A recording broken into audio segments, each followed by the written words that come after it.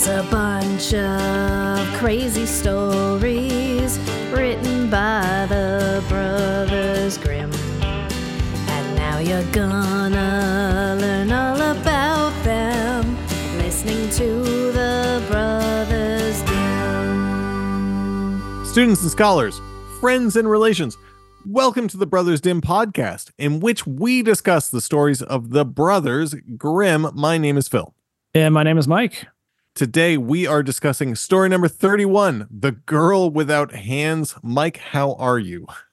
I have hands. How are you doing?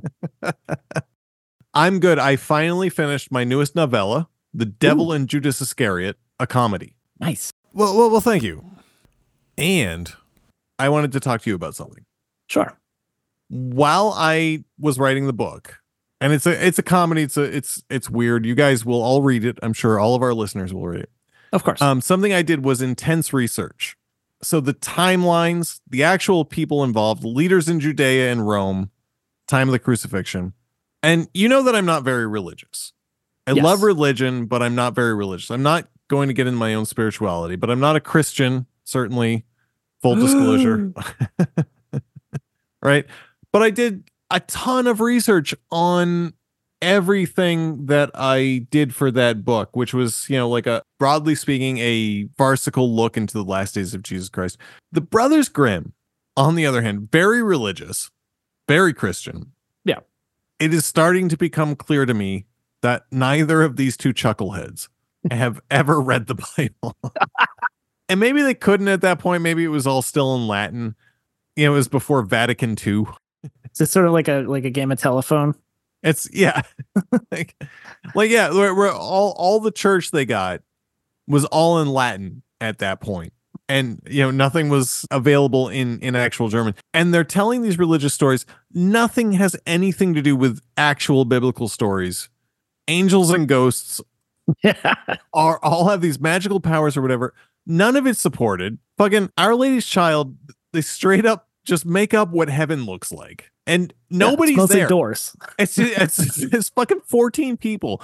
It's the apostles all sitting in closets and one little girl and Jesus' mom. And then God in the last one. And yeah. Good. I'd be interested in looking more into what they actually thought of religion, because everything we've read has said, the biographies is like, oh, there, it was a very Christian, very Catholic sort of area, and like, there is so much non-biblical religion in these stories and a ton in this story that we're about to talk about, which frankly, it's nice. It's a return back to form. Yeah, it's definitely different from The Louse and the Flea. It's different from last week's episode, which was The Louse and the Flea. That one was a trip. It was, oh God, Jesus, that one. I didn't even know. I'm surprised we got as long a podcast out of that one as we did. And I'm happy about it. But this one was weirdly religious with no textual support from the Bible. A ton of hard right turns. Very little continuity between what were very clearly different story elements. And of course, human mutilation. Of course. Yeah, you gotta get your jollies when you can. Oh, Jesus Christ. I don't know. I can get into it if you want. We can just start this. Okay. Then without further ado, I'm going to tell you the tale of Grimm, story number 31, The Girl Without Hands. Once upon a time, a poor miller was out in the woods doing some wood cutting when an old man appears. I'm going to interject. First mistake. So clearly. We've had a couple of stories where millers are also poor. Not as bad off as woodcutters, but I found it interesting. So there was a poor miller in The Devil with the Three Golden Hairs. Oh, yeah, shit. Yeah. The Devil with the Three Golden Hairs. There was a poor miller. This is another, I guess millers might be poor. I like that they were like, not only are millers poor, but this one was doing wood cutting. So, he's especially, it's twice as poor. Anyways, the miller is out doing some wood cutting and an old man appears. Old man says, "Have I got a deal for you, poor man? I'm going to make you rich, but you must trade with me what's outside behind your mill?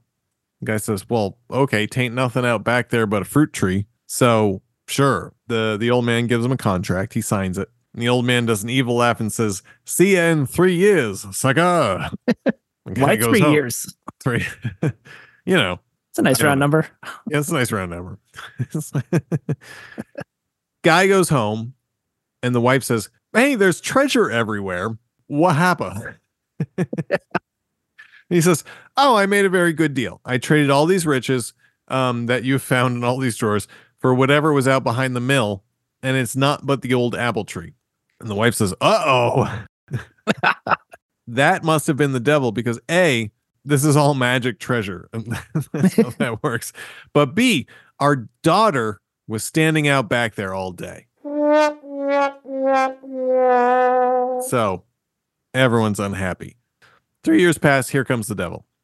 Girl she knows, okay, I got to go with the devil the next day. So she washes herself super clean and draws a circle of chalk around her. And that thwarts the devil. So he can't take her. So he says, okay, I can't get to her today, but I'll be back tomorrow. But he tells the guy, he's the father, Isaac, don't give her any water or I won't be able to claim her. And I need her to be dirty. The devil likes dirty girls. Dirty lesbians and dirty girls. What? She hasn't had any. Okay, so she goes to sleep.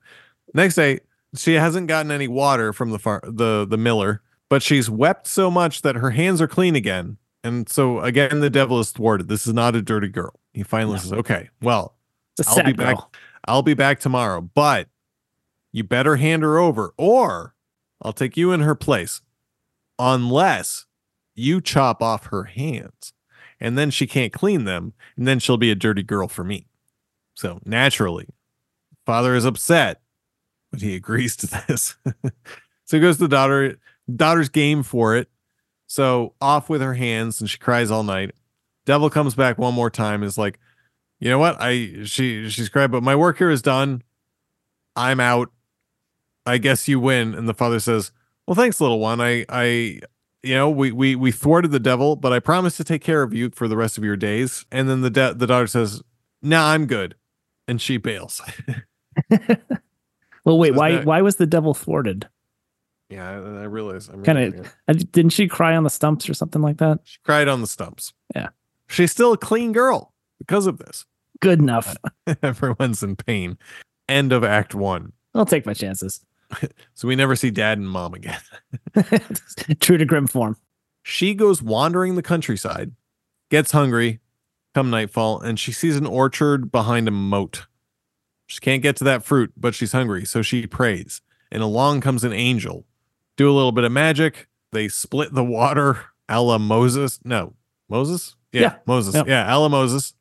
They split that water. She walks across the moat, goes and gets a pear and eats it and is delighted. Now, while she does that, a gardener sees all this and hides, thinking that she's some crazy ghost lady with an angel friend. Eating a pear off the tree without hands. Like bobbing for pears. And he rightly hides, but then unrightly does not tell anyone. But the next day, would you? Why would you? Yeah, that was just weird. And I wouldn't. If I saw that, I don't know I would tell anyone. Yeah, that's fair. I'm not sure I would either. I'd be scared. I'd be like, I think I'm the one that's going crazy. Next day, though, the king goes out and he says, I'm gonna go look at my pear tree. Looks at it and he's like, I'm missing a pear.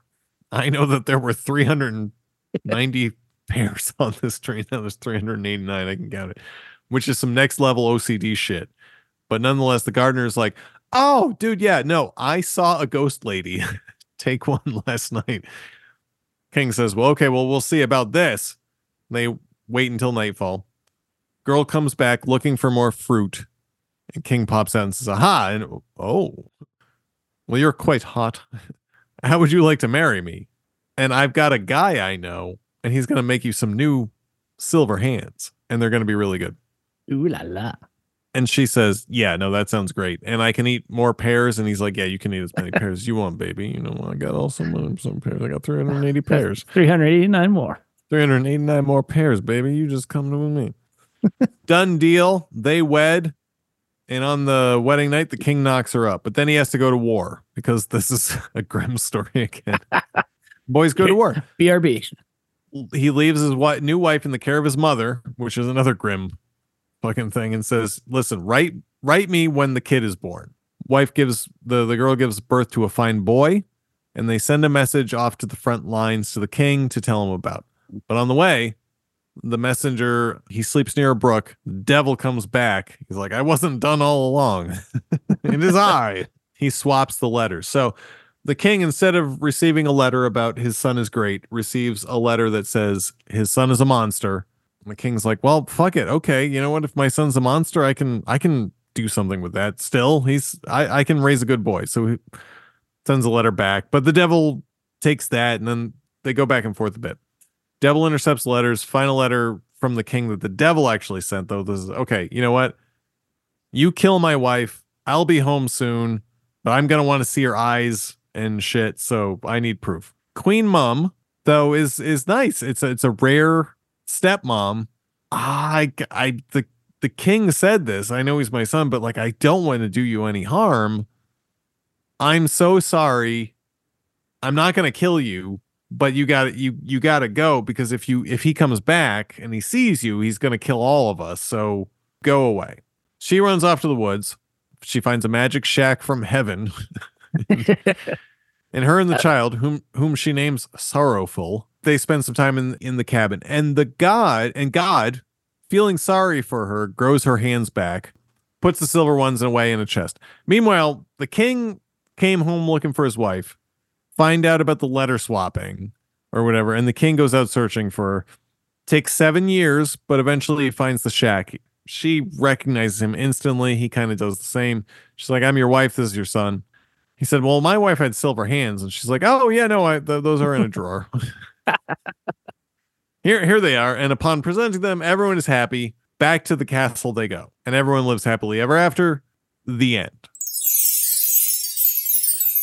The whole my wife had silver hands thing was strangely anticlimactic.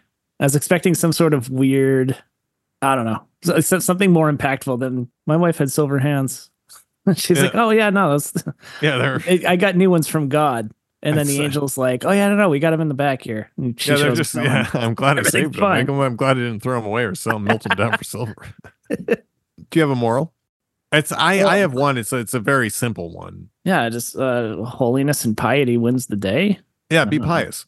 Yeah. Be obedient, and God will help you out. Because I didn't really get into it, but like that was kind of something that they said a bunch all throughout. Was she was just like, well, she sat down to pray, and then an angel came and gave her a pear. I mean, like, it causes other shit to happen. Yeah, but it's always, she prayed. She was always good. She was obedient. She was obedient to her father. Like, okay, chop off my hands, like like so much Game of Thrones, where the little girl with the fucked up face like has to get burned. Yeah, Marcella, yeah. When Marcella dies, which is just like, like, okay, and she didn't want to die at the stake, but was like, oh, I'll help you, Daddy, whatever you need.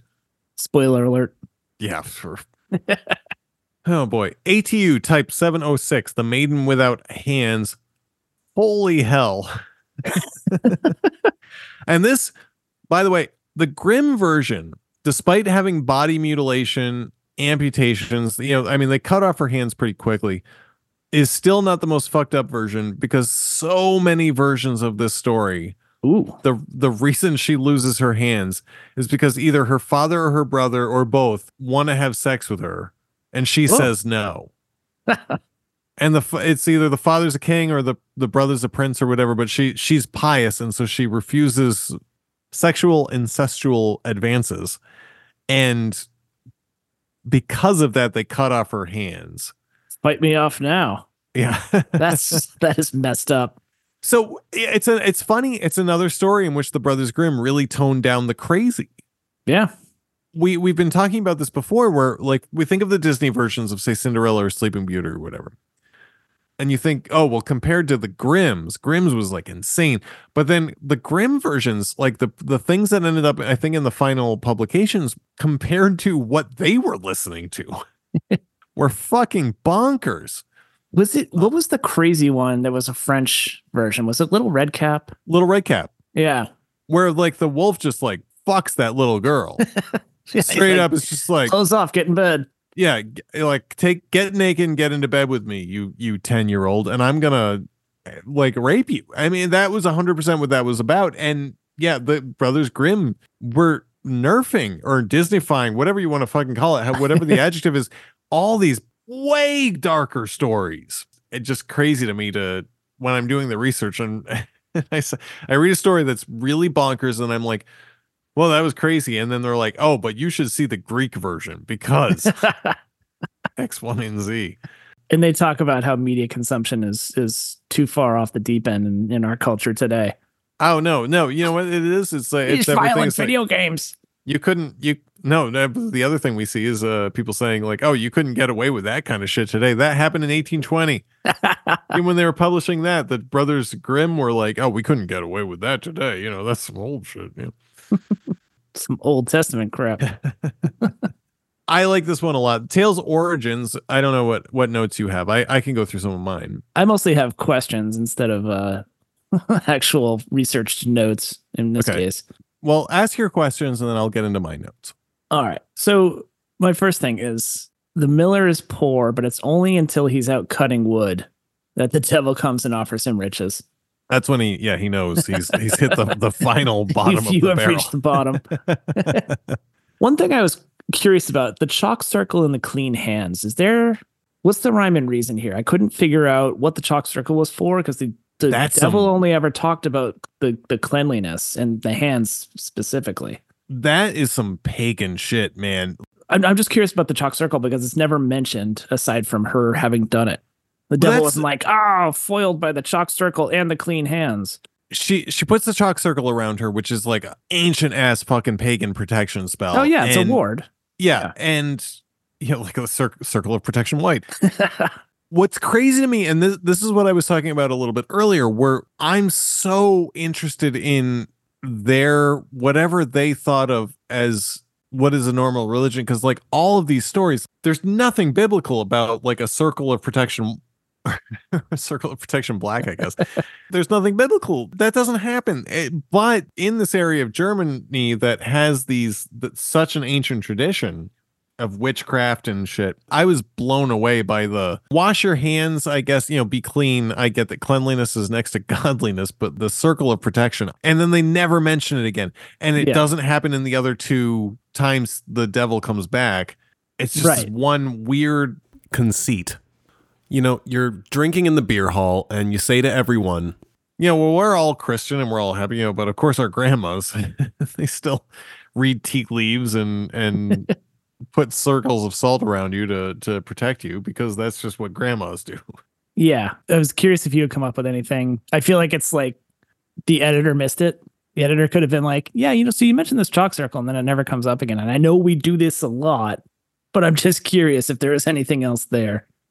And then we're like, well, we got to go in a week. So what is this editor of which you speak? Yeah. We're on a time crunch, man. People are putting in letters one at a time into this printing press. And so, we got to figure out how many pages of page 72 we're going to need now. And we don't have time to edit. Can we talk about this father of the year for a moment? Who, as you mentioned, we never see again. Standard Grimm. So he accidentally promises his daughter to the devil. I mean, that's an honest mistake. It was a dumb mistake, but it's an honest mistake. It's the devil tricked him. Yeah. Yeah. And then the devil comes. She has outsmarted him. Devil comes back. She has outsmarted him again. And the devil's like, all right, if you don't get her in line, I'm taking you instead. You got to cut off her hands. So obviously father has a choice here and it makes the wrong choice because he's father of the year. But she willingly goes along with it.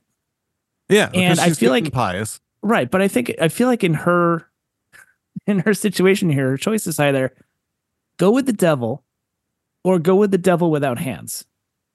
Right? Isn't that basically the situation she's facing? Unless she knows she can outsmart the devil a third time by crying on her stumps. it worked out for her. I just feel like feel like if she had stopped and done the math there, she didn't need to lose her hands. But again, it comes back to this classic trope of they need to get a character in a very specific situation, and they have to come up with some contrived way of how she gets there. And as you said, there are other ways of how she lost her hands. Like her brother or father were trying to get with her, and she was not having none of it, so they cut her hands off. Yeah, I think this is just one of many ways that she needs to have her hands removed. But it's just, I feel like the math was just a little off there. I mean, yeah, and certainly the Brothers Grimm wanted to have a version of that story of the girl without hands, ATU type, 706, whatever, and Germaned their way into their own version of it, which didn't involve incest, like crazy rape incest, and didn't involve whatever else was going on out east. Yeah, I don't know. And tricking the devil is more their style.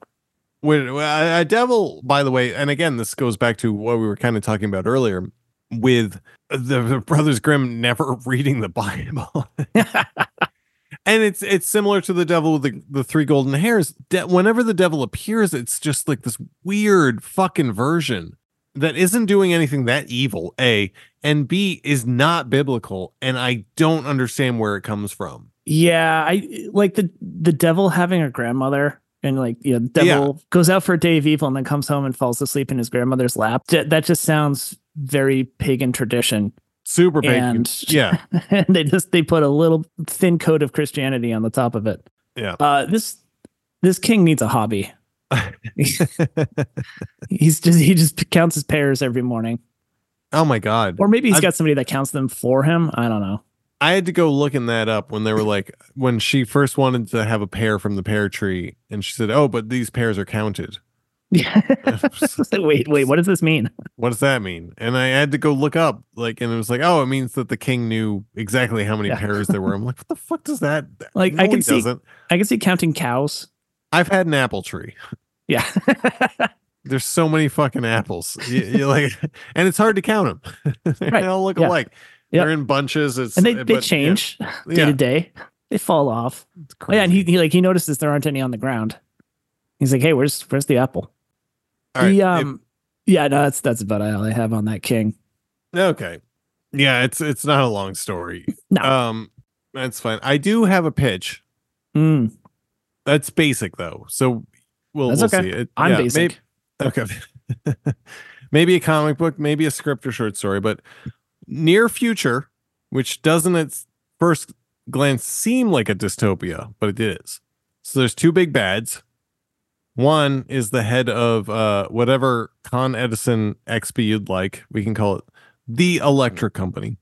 The other is the head of some type of organized crime family. But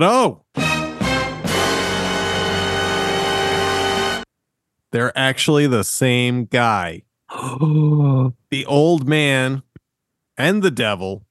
So then you have a girl whose father's a thief, tries to steal whatever MacGuffin you want from the devil.